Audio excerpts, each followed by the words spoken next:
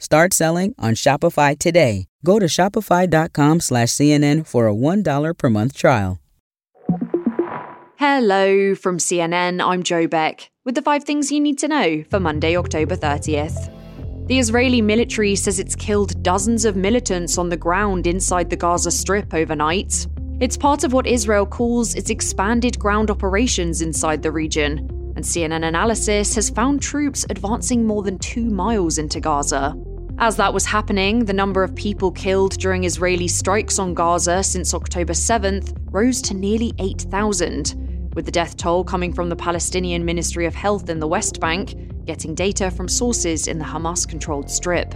And a lack of aid getting to civilians inside Gaza has also led to looting, as CNN's Melissa Bell tells us. Palestinian Red Crescent says there have been 94 trucks that have managed to get through, an extra 10 went through on Sunday. That is a tiny proportion of what they should be getting through. We've also been hearing and seeing from inside the Gaza Strip those images of people desperately trying to get their hands on UN supplies inside UN warehouses.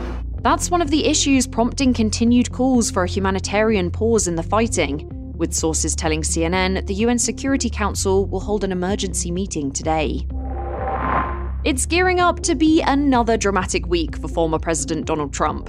In New York, his children are expected to take the stand in his civil business fraud case after Ivanka Trump's attorneys failed to convince a judge that she shouldn't have to testify.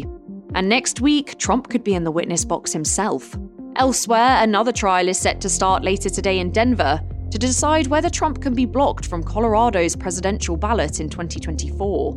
A group of voters and a liberal watchdog organization have brought the suit, arguing that Trump's role in the January 6 Capitol attack disqualifies him from being able to run for office again.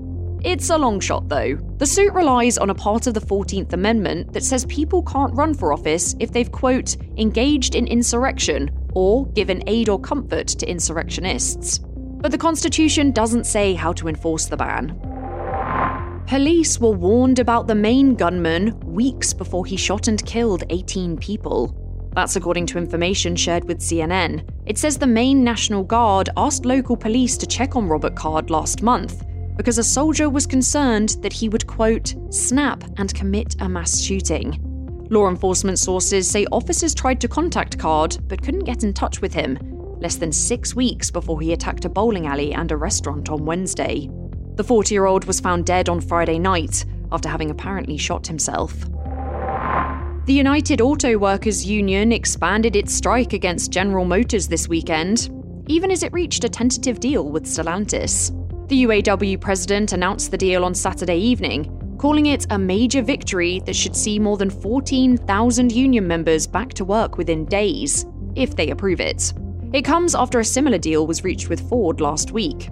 But the UAW also announced on Saturday that nearly 4,000 GM factory workers in Tennessee were joining the strike. In a statement, GM said it was disappointed, given the progress made so far in negotiations.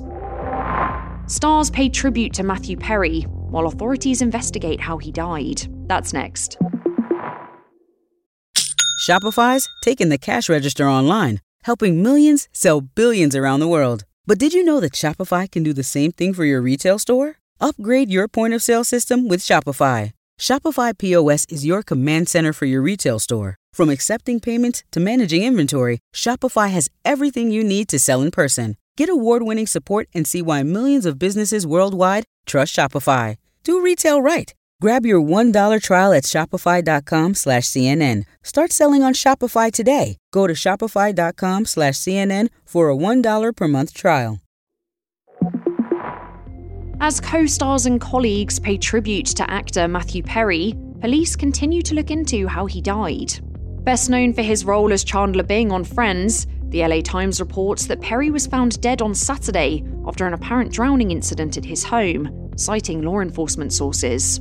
LA County's medical examiner says authorities are waiting for the results of a toxicology report before they can say what caused the 54-year-old's death, but no foul play is suspected.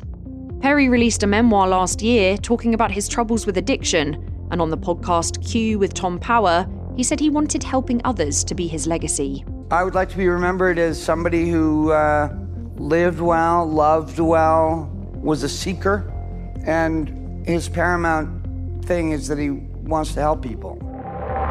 That's all for now. I'll be back with our next episode, which drops at 9 a.m. Eastern.